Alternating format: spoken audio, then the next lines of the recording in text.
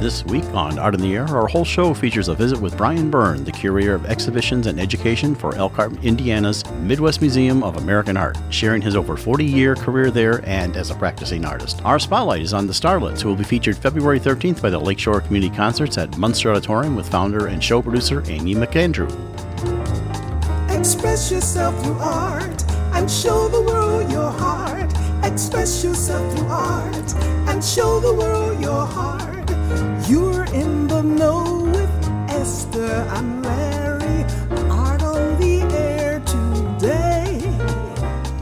Stay in the know with Larry and Esther. Art on the air our way. Express yourself through art and show the world your heart.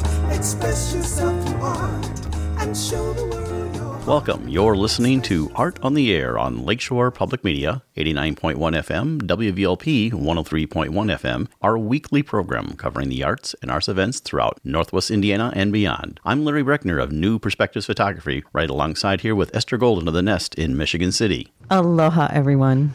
We're your hosts for Art on the Air. Art on the Air is supported by an Indiana Arts Commission Arts Project Grant, South Shore Arts, and the National Endowment for the Arts. Art on the Air is heard every Sunday at 7 p.m. on Lakeshore Public Media, 89.1 FM, also streaming live at lakeshorepublicmedia.org, and is available on Lakeshore Public Media's website as a podcast.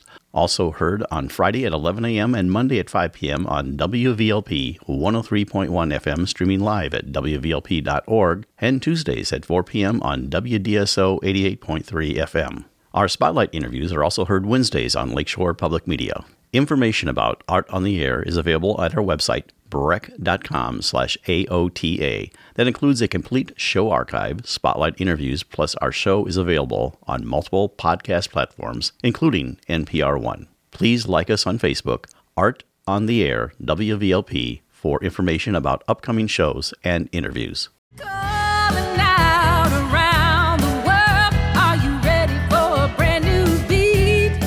And this is Art in the Air Spotlight. You're just hearing the Starlets, who will be appearing at the Munster High School Auditorium for Lakeshore Community Concerts on Tuesday, February 13th, and you can still find out information. We have Amy McAndrew, who is the founder of, Sunset Singers, which are also bringing the Starlets to us, and she's going to tell us a little bit about what you're going to hear, what type of group, and also some of the other groups. Amy, welcome to Art in the Air Spotlight. Thank you so much for having me.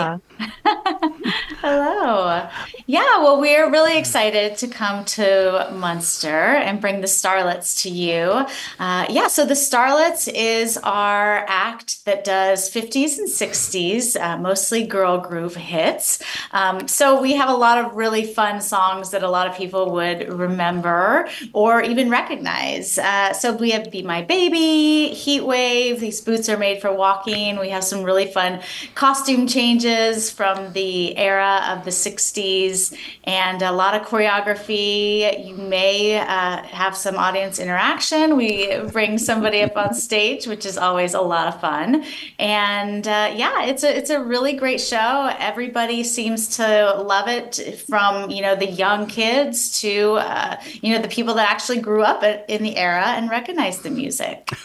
Well, Amy, the costumes are so fabulous. Who weighs in on them? Oh, thank you. So Sunset Singers was founded by myself and my husband, James.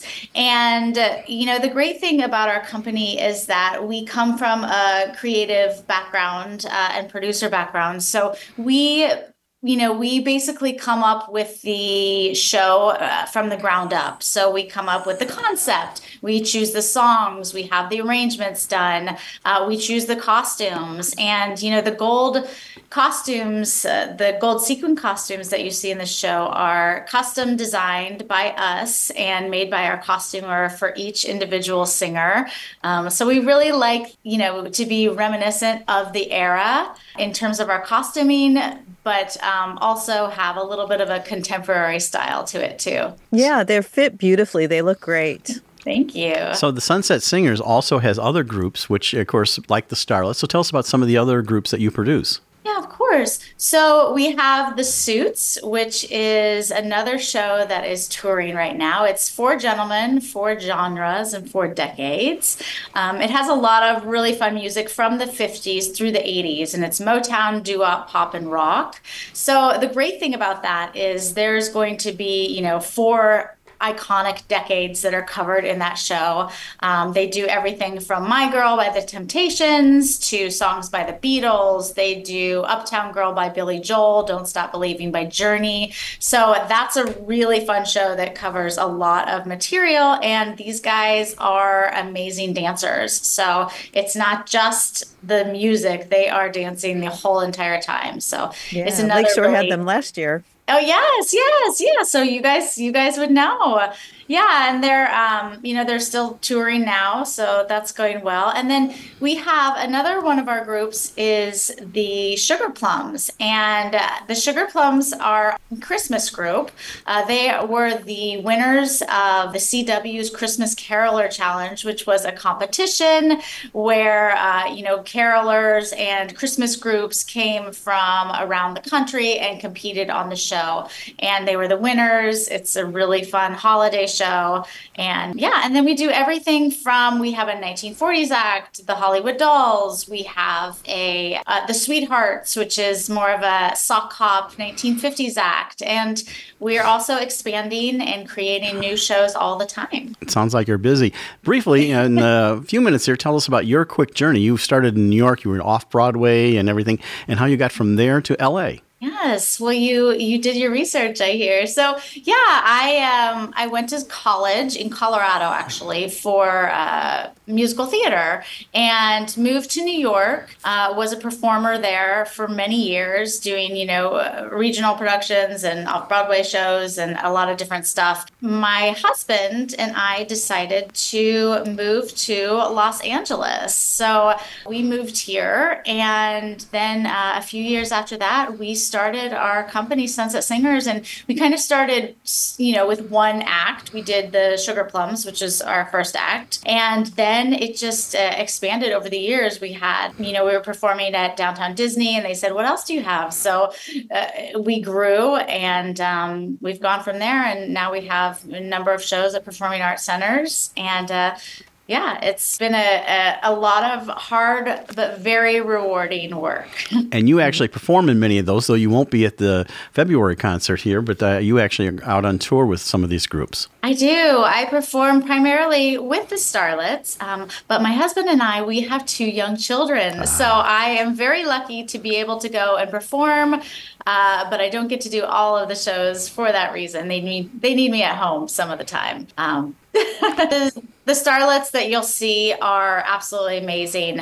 We have Whitney, Leah, and Crystal, and they've all been performing with the show for a while. They're uniquely talented, but also their voices blend perfectly together. So it's a really great show. Yeah, it's so energetic. Yeah. And usually the Lakeshore concerts are, well, at least when I was there, and for the years I was there, they were generally sold out. So I hope they're doing the same for you. Real quickly, tell us about the event coming up at Lakeshore Community Concerts in Munster. Of course, yeah. February 13th, you can see the Starlets. Make sure you get your tickets. It's a 90-minute show with the favorite music from the 50s and 60s, choreography.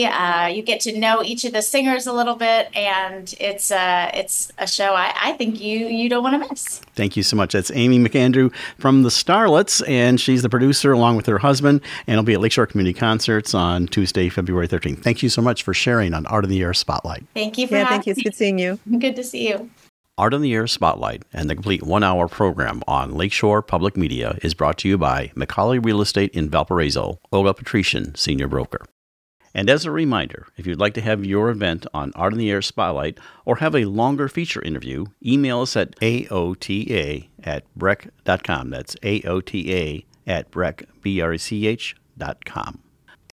Did you know that you can also listen to Art on the Air anytime as a podcast at Lakeshore Public Media's website, through Lakeshore's app, or from NPR? Plus, it's available on demand from your favorite podcast website, including TuneIn, Spotify, Amazon Music, Pandora, Apple Music, iHeartRadio, and many more. If you have a smart speaker like Amazon Alexa, Google Assistant, or Apple Siri, just tell to play Art on the Air to hear the latest episode. This is Emily Yanez, Executive Director for the LaPorte County Symphony Orchestra, and you're listening to Art on the Air on Lakeshore Public Media 89.1 FM and on WVLP 103.1 FM. We are pleased to welcome Brian Byrn to Art on the Air. Since 1981, Brian has served as Curator of Exhibitions and Education for the Midwest Museum of American Art. In 2017, he was appointed as Director-Curator. During this time period, Brian has mounted over 400 exhibitions of regional and national significance and has assisted with the acquisition of a permanent collection with over 6,400 work for this gem of a museum. As Curator, Brian has served as judge and juror for numerous fine art competitions and art fairs. As an artist, he has exhibited his drawings in mixed media installations throughout the Midwest, garnering 15 Best of Show awards. His charismatic personality and his joyful sharing of art knowledge is truly inspiring. Thank you for joining us on Art on the Air. Aloha and welcome, Brian. So good to see you. Thank you, E. I appreciate it. Yes. Well, Brian, our audience always wants to know like your origin story, and I always like to tee it up by saying how you got from where you were to where you are now. So tell us all about Brian.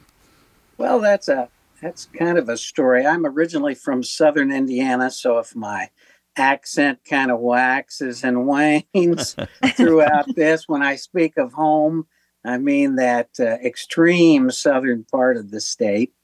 But I really came to northern Indiana from a small town where I was born in Corydon, Indiana, which was the historical first state capital.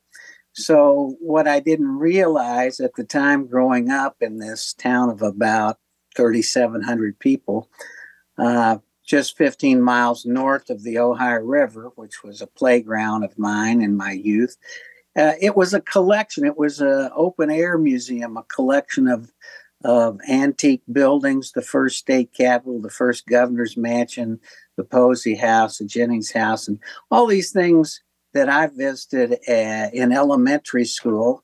The Constitutional Elm was a big playground for me, and if you've ever seen it, it's a big creosoted stump that rises up in a Indiana sandstone structure that was built during the Great Depression. I used to play on that, and it used to be the the bridge of my ship as I played Captain's Courageous.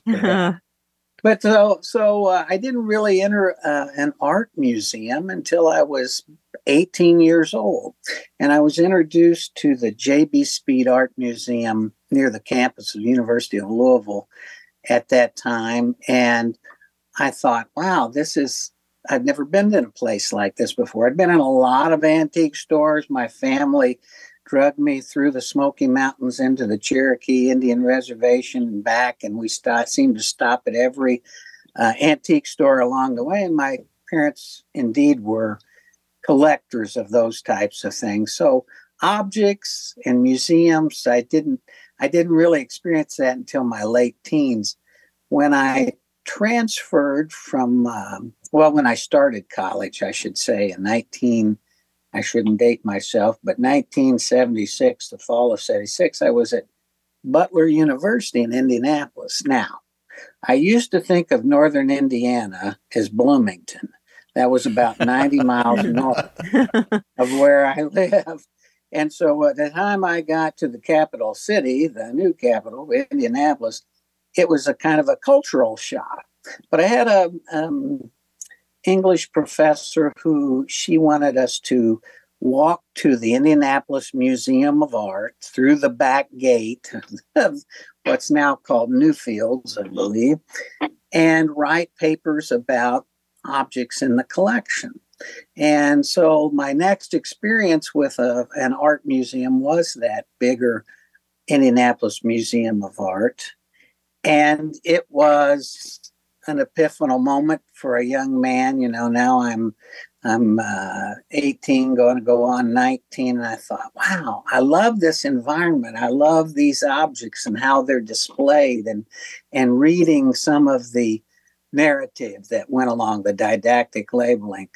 And I wrote those papers and got a fairly good grade. I wasn't the most eloquent writer at that moment, not all that experienced as a freshman in college, but nonetheless, that sort of cast the die of where I would return to at IU Southeast in New Albany, and eventually realizing I had taken some business courses and I was sort of grasping at what am I going to do? Well, I decided I needed to do something that I enjoyed, even at that young age. Now I'm 20.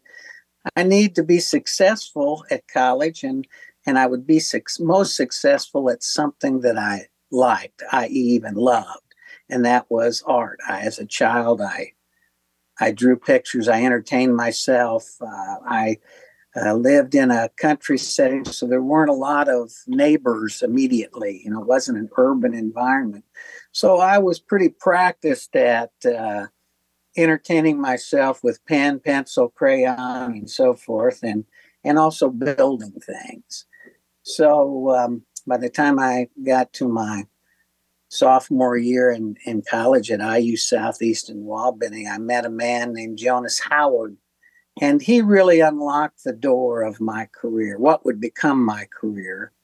And so I took that pledge of poverty like a Benedictine monk, and I'm going to be an artist and I'll be starving and poor, but I'll prepare myself with all these other skill sets. So I had indeed worked in various capacities in a lumber company, as a carpenter, as a welder, in retail. I even filled in a part-time temporary job for a law firm as a paralegal before that term was even really invented or became more common. And so I had all these experiences, and I thought, well, I can survive. So if I go further north in Indiana to the extreme northern border to make my jump to hyperspace in Chicago, I could survive to do that. So so that's kind of my origin story as a young child, being exposed to antiques and stories.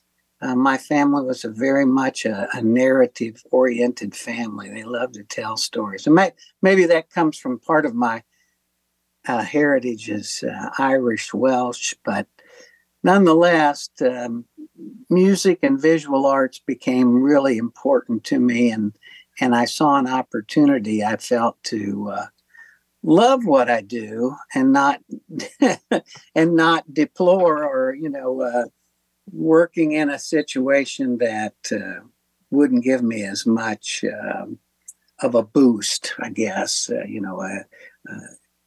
Art is certainly a lonely business in the making of it. I come to realize that, or at least it seemed to be in the late 70s, early 80s. So I knew that whatever I chose to draw, paint, or construct had to be familiar to me. And thus I started to look around me more closely and find my inspiration in friends and families and things that I felt Midwesterners were most familiar with, like black squirrels, pink flamingos, and gazing balls.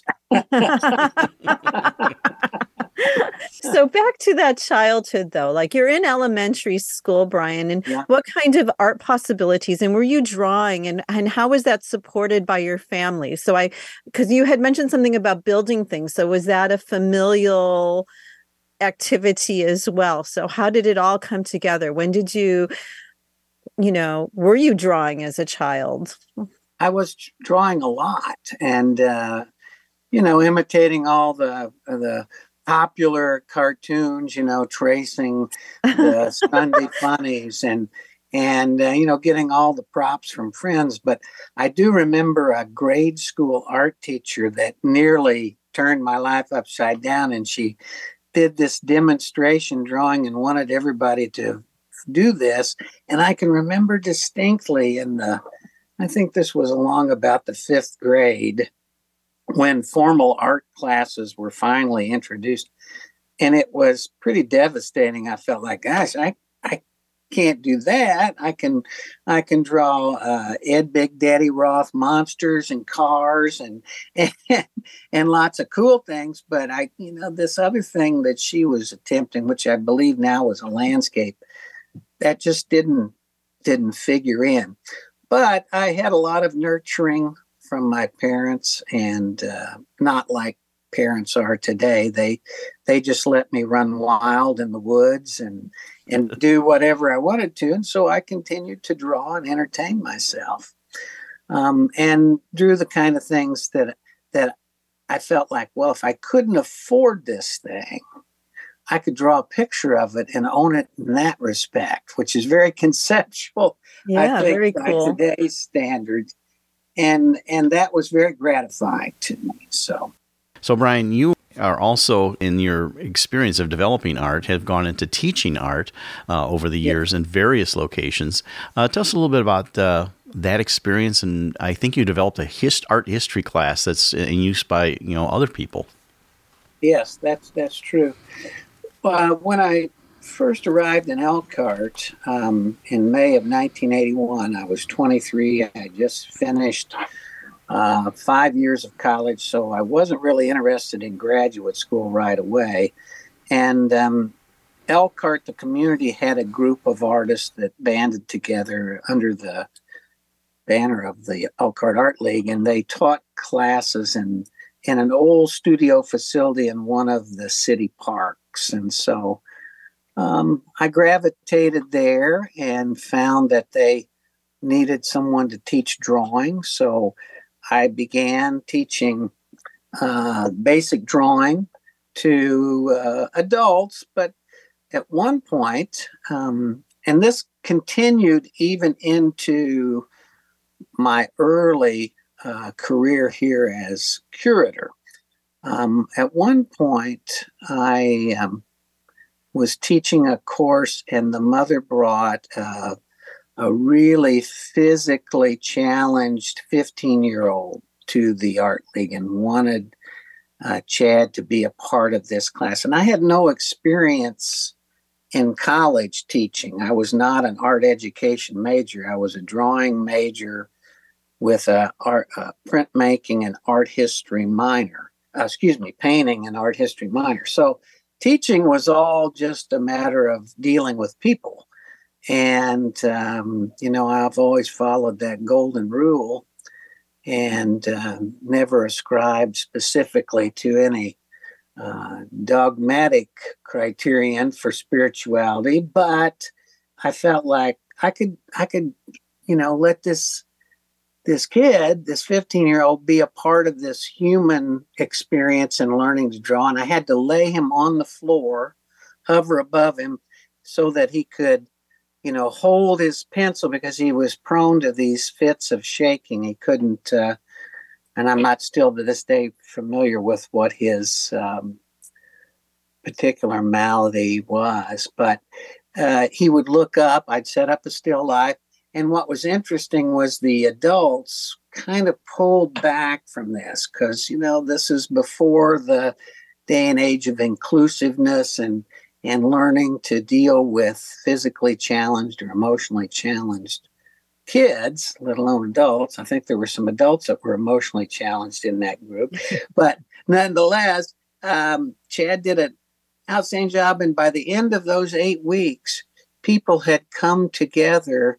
And, art became this kind of conjoiner of spirits and souls and minds. And he wasn't treated any differently. And I didn't treat him any differently than I did the adults who could fully stand at an easel and render from looking representationally at this still life. So that was a great experience. It was a great experience and I never ended up having to repeat that again.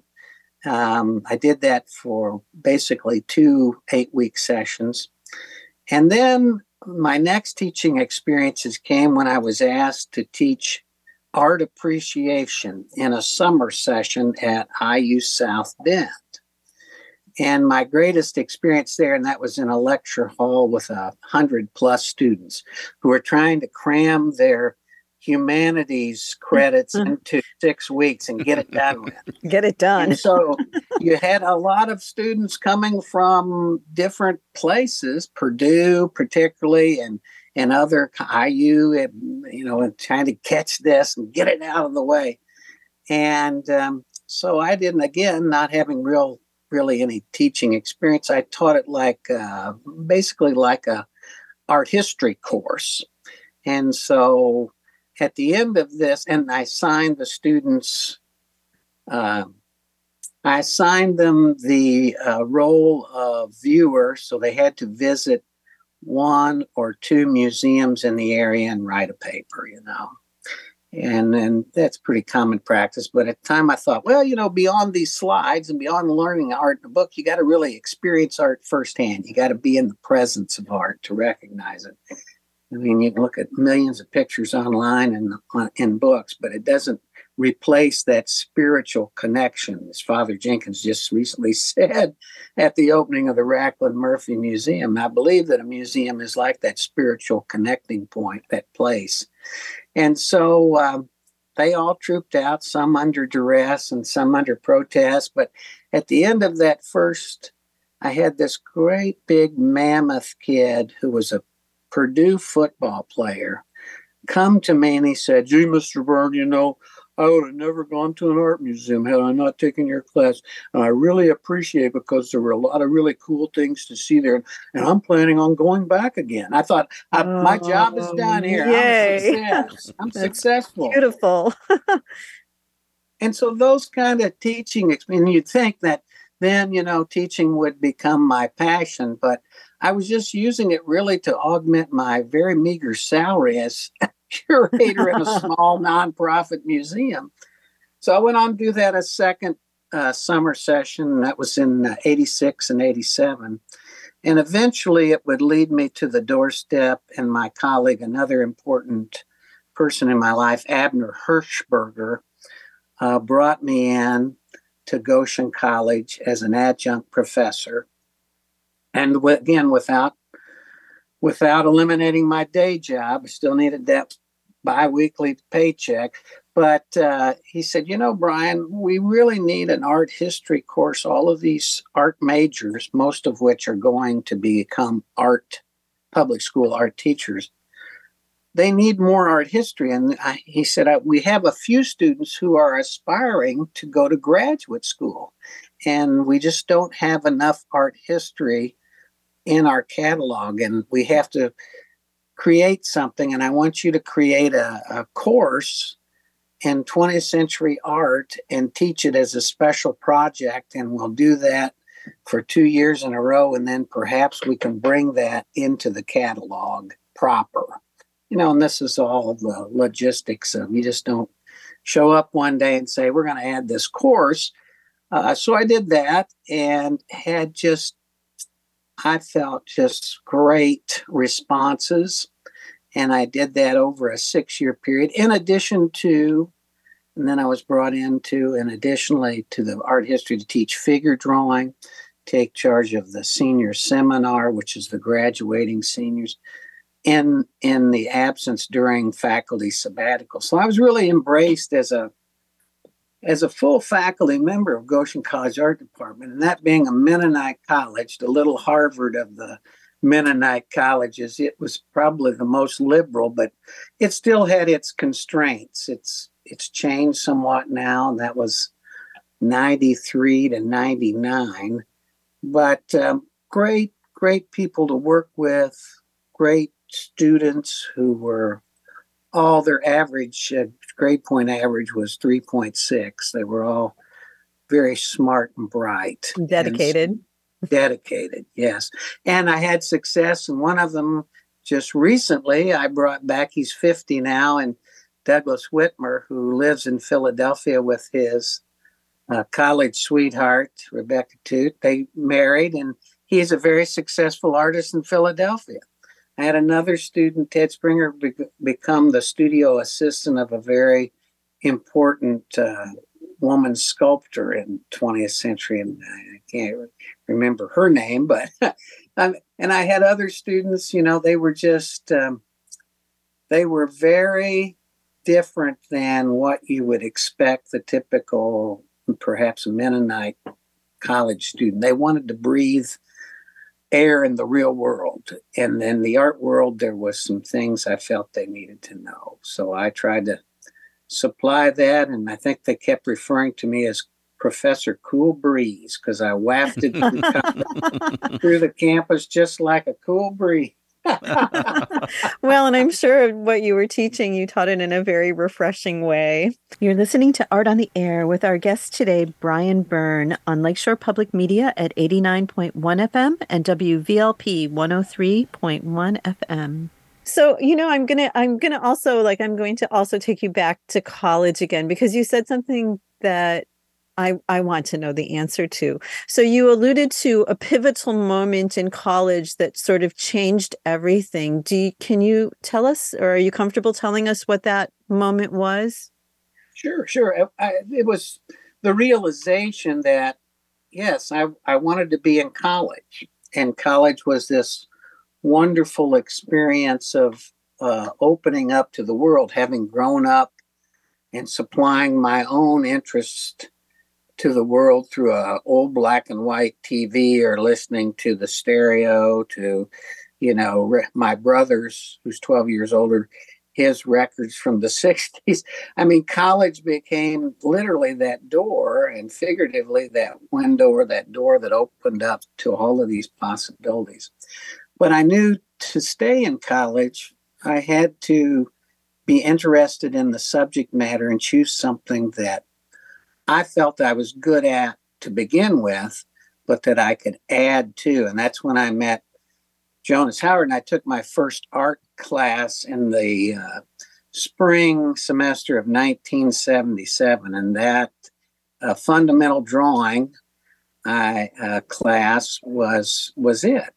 And my most fervent memory of that was we were assigned to do so many drawings outside of the class, the 4-hour studio, 4 hours. So that was one thing that I thought, wow, a class that lasts 4 hours. What's that going to be like? Well, it was wonderful. So I went out and I was determined to impress Jonas Howard with my drawing skills at that moment in my life. And I went, first I had this old hiking boot and I set it up, because we had been drawing from still lifes, bones and leaves and chefileras and ribbons and all kinds of strange things that really were very interesting visually when they're translated into drawings and or paintings. But I thought, okay, well, I'm going to draw this boot. And I spent hours drawing this boot, and it was very detailed. And I thought, man, this is my magnum opus. I'd never done anything like this before. And when he sees this in the next critique, he's just going to fall over. We may have to, call the paramedics or something. And then I thought, oh, gosh, I got down to the day before, and I needed to have 4 drawings finished. And so I was sitting under this viaduct in Louisville, Kentucky, near the Ohio River. And I was watching I was eating at a restaurant, but I was eating in my car. And I was watching these pigeons under this overpass. And I thought, oh, well, I had my sketchbook. I better knock out some quick sketches. Because we'd talked about gesture drawing and, the quick sketch and all this. So I'm in my first 6 to 8 weeks of this, not quite at midterm yet. So I did. I just drew quickly. So the day came for the critique and all the class. And this was a class of about 20. And we all get up and, of course, learning to be constructive in one's criticism and not destructive was an important lesson too. So we were trying to find, the good in everything and not just say that, what is that? And that's awful. I could do better than that or whatever, So we were trying to build camaraderie through constructive criticism. And Jonas was very good at that.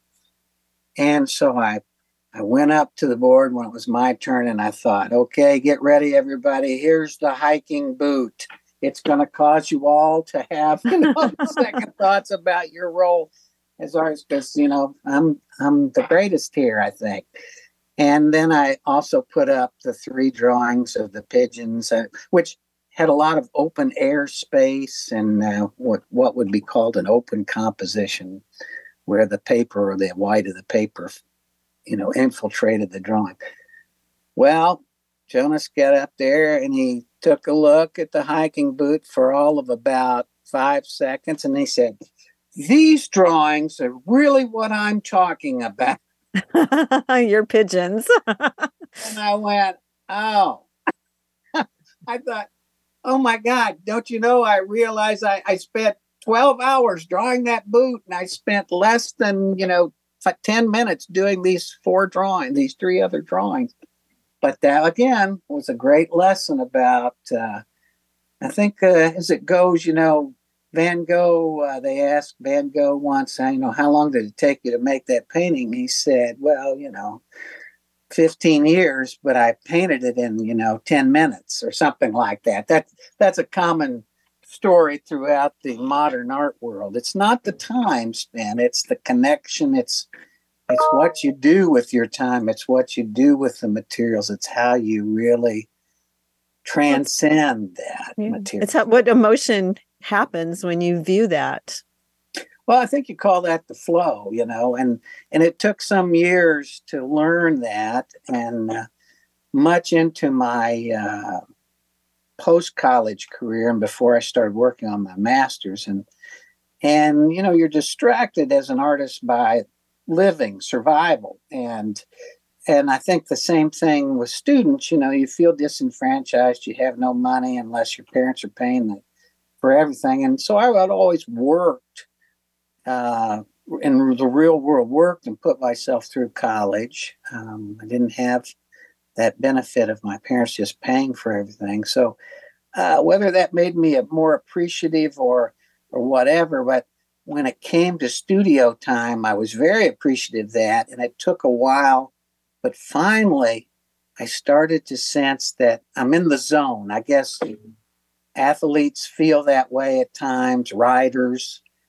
anybody that is practiced at performing. Musicians, everything. Musicians.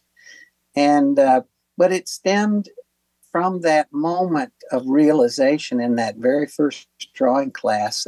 And it's what you get out of the time you have. So that's what that sustains me as I move towards retirement, because I know my time is waning, but I think I will go back with more of a zeal to get the most out of that flow. So, and then we always have to balance that with that it's also subjective. And while your instructor embraced those pigeons, there's going to be, if it was a different professor, it might have been the hiking boot. Right. So, yes. And while Jonas became a really important catalyst in my undergraduate career, there were 3 other professors, and 2 of them I did not have the same kind of relationship with, but one of them, a ceramics professor, I'm kind of surprised now that had I had more time, I would have taken more ceramics, and I might have ended up being a potter or a ceramic sculptor. I loved that constructive, that feel of the clay, that messiness. And but I never pursued that because I just didn't have enough time. Once I left IU Southeast thinking I need to go to the mothership in Bloomington and receive my BFA. And when I have my BFA, then I'll know that I'm an artist. And I said to Jonas, what do I do after I receive my BFA? He said, well, then you're ready to go get your MFA. And I said, and then what will I do? And he said, well, then you can teach. You can teach at the college level. You'll be endorsed. But I went to Bloomington. I spent 1 semester. Was horrifying experience. And how so? Well, what was at the time, Bloomington had a real intellectual snobbery with satellite campuses. They didn't really recognize the faculty and the programs. And so when I go to Bloomington, I should have been beginning a second semester junior, and they looked at my portfolio and my transcript and said, well, these these courses do not reflect our catalog. We're going to have to you're going to have to repeat these 12 hours. And I went, what? And I was smart enough to know that would take me more time and more money. So I bid the art department adieu, although I did take an art history course with who would become a distinguished professor from IU, Bruce Cole, of 13th, 14th century Sienese and Florentine painting. He was a marvelous professor, and I got a C in it, but I thought I learned as much in that as any art history course, and I was happy to. We only had 2 tests, but he lived there for 10 years in Florence, so it was like, again, another window, another door that opened. And then I doubled down on my Spanish because I needed, when I went back to Southeast, I knew I wouldn't get a BFA, I would get a BA in fine arts, and I needed 18 hours of language. And that has stayed well with me in my interest in Latino culture and my annual visits to Mexico, and certainly Elkhart County is a huge growing Hispanic population. So I loved learning Spanish in those 18 hours. And so that was another critical juncture. And back to IU Southeast, I went to graduate at least closer to being on time. So that's how you got to be got your MS in education with the emphasis in art, as opposed to the BFA or MFA. Correct. I was here. I had been in this role as curator of exhibitions and education. I finally got that shortened down. My predecessor, Brian Byrn, said, "Okay, you're the curator, Brian." So I was really covering 2 posts. But 8 years into this career, maybe longer, I decided I didn't want to wake up and be 40 and not have a master's, because I thought maybe I will leave the Midwest Museum of American Art. Maybe I will go on to that next level up museum, a bigger museum in another city, a more metropolitan area. So I looked around, and at the time, I was dealing with about 3,000 elementary students a year visiting the museum, 87% of which were grades K through 3. I was also building a volunteer docent program and giving monthly lectures to what would become a docent corps of 27. And then I was also raising a teenage son. So I looked around and I thought an art history degree would do me no good whatsoever here. I mean, this is a really hands-on experience.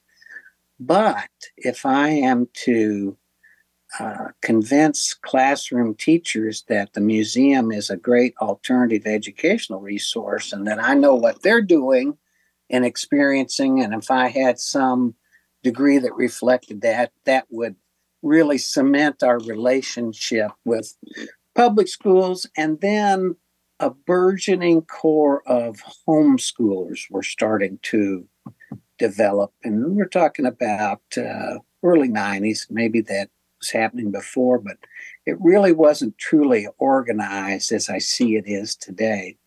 So I looked, and my friend Neil Boston, an artist who came from Fort Wayne in the same year I arrived in Elkhart, said, "You need to do a master's."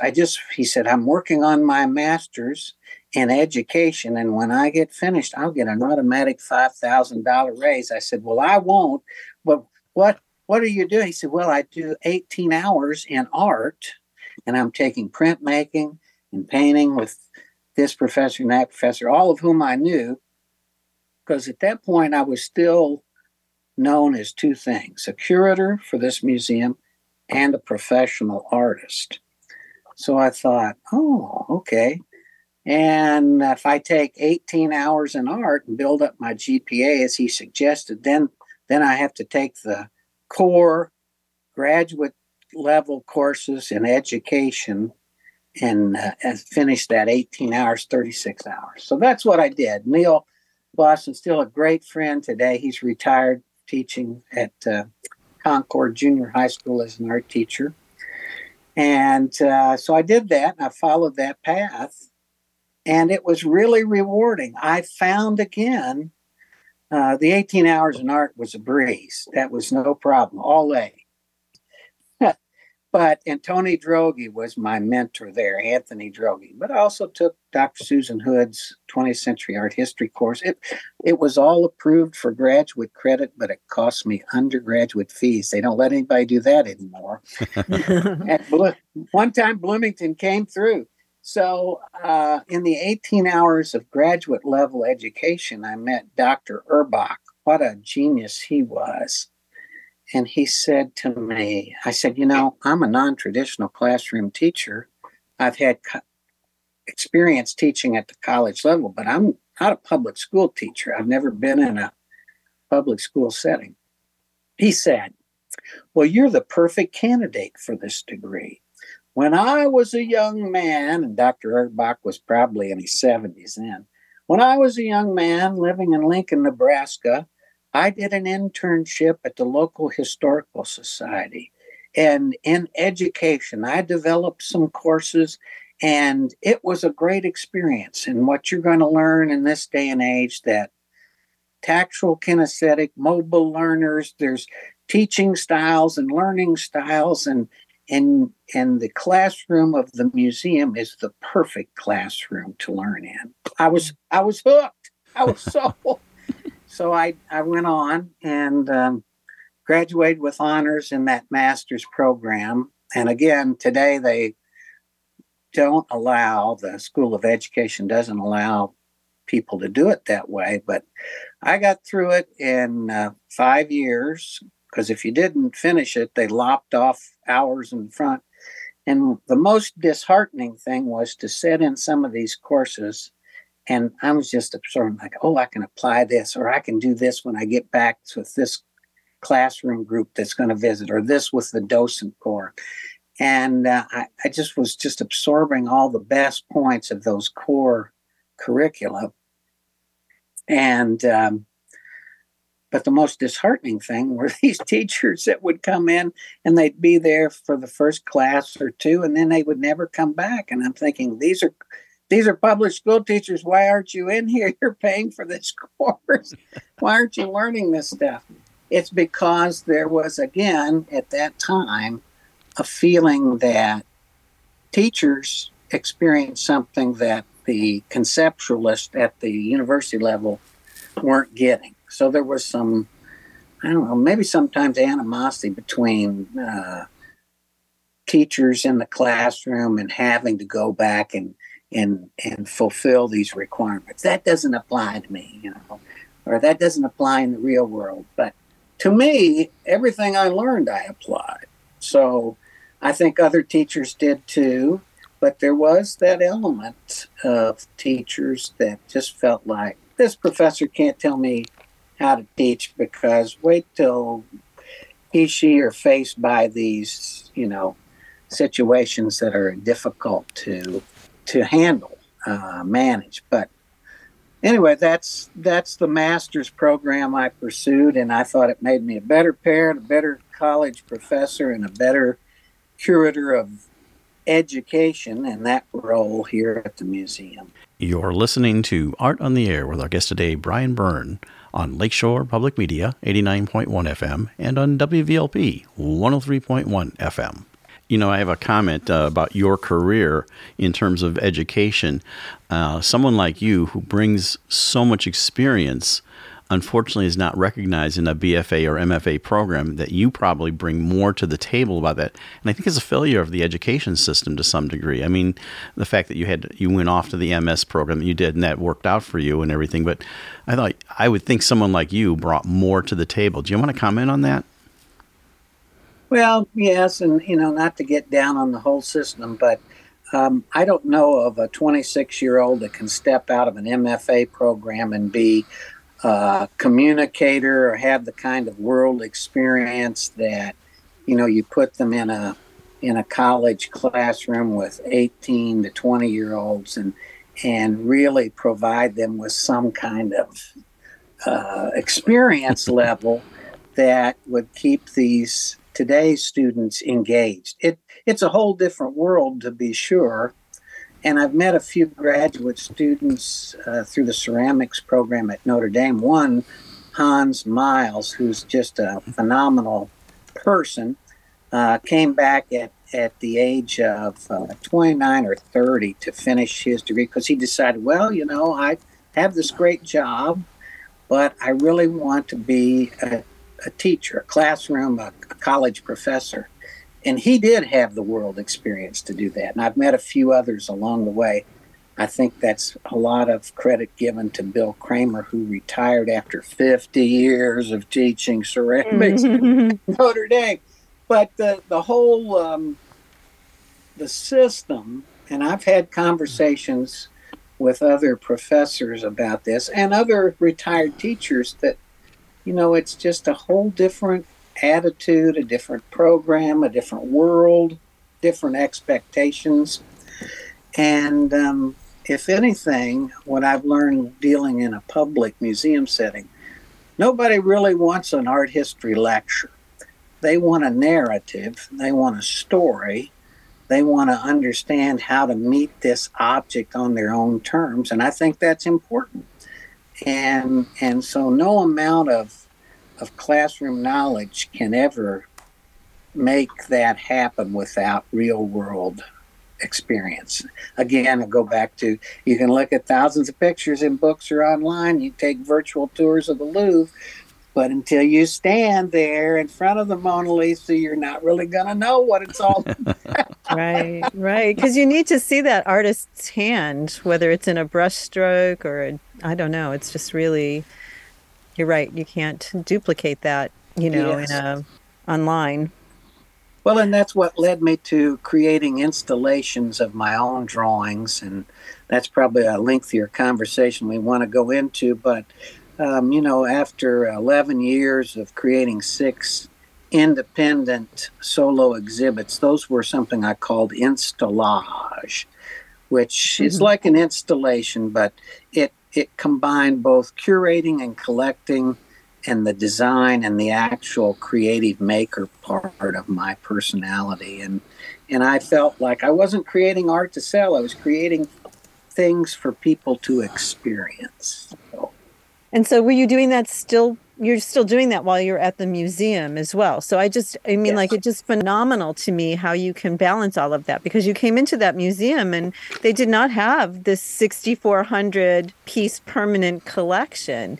I'm sure you were instrumental in guiding the acquisition and the direction of those acquisitions. I was just there the other day and I'm standing right next to an Elaine de Kooning. Yes.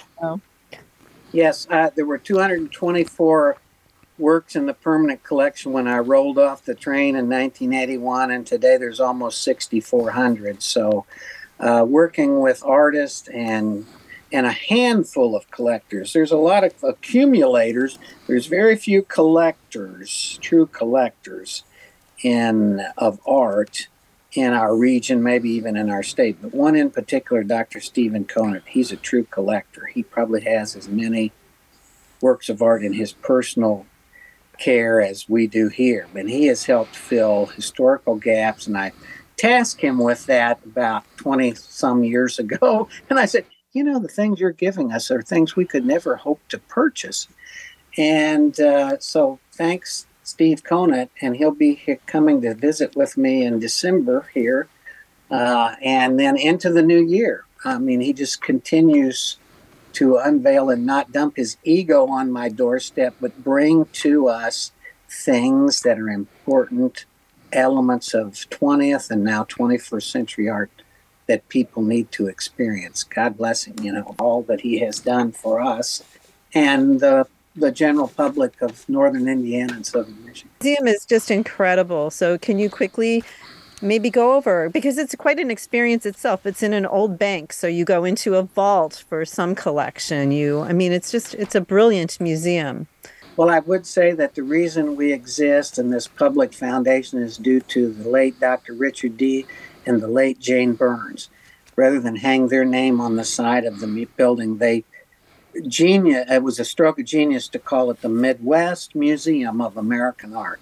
and to focus on American art when to this day there's only about 20 museums by that name in the entire country. In our collection, we look at about 200 years. Certainly there were things that eluded the purse strings of the Burns family, even Dr. Conant to this day. But we do have important works. We have one of only 2 original paintings by Grant Wood in the entire state, donated by a collector in 1981, same year I showed up. I didn't have anything to do with that, but I stewarded it forward. We have the world's largest Overbeck art pottery collection, and we have the largest collection of hand-signed and numbered colotypes and lithographs by Norman Rockwell in the country. I don't know anyone else that public museum that owns 68, and we show 50 of them 10 months out of every year. That's the jewels. Well, you have so much to share with Brian. That was Brian Byrn, the director and curator, long time there at the Midwest Museum of Art. We appreciate you coming on Art of the Air and sharing your art journey. Thank you so much for coming on the show. Thanks so much, gang. Just such a pleasure. Thank you.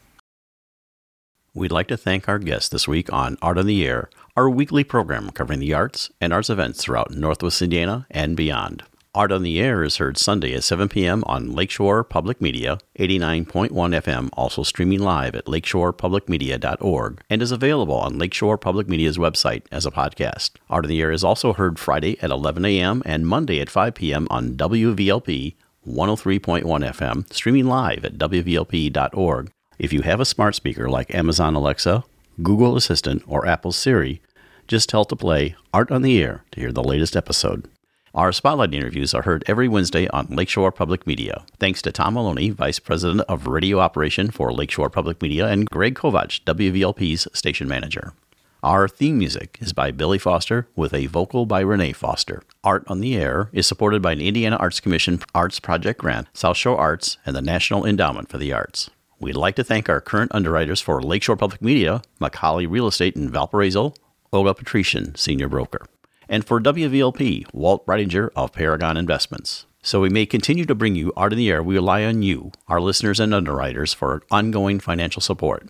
If you're looking to support Art on the Air, we have information on our website at breck.com/AOTA, where you can find out how to become a supporter or underwriter of our program in whatever amount you are able. And like I say every week, don't give till it hurts. Give till it feels good. You'll feel so good about supporting Art on the Air. If you're interested in being a guest or send us information about your arts-related event or exhibit, please email us at aota@breck.com. That's aota@breck.com, or contact us through our Facebook page. Your hosts were Larry Breckner and Esther Golden, and we invite you back next week for another episode of Art on the Air.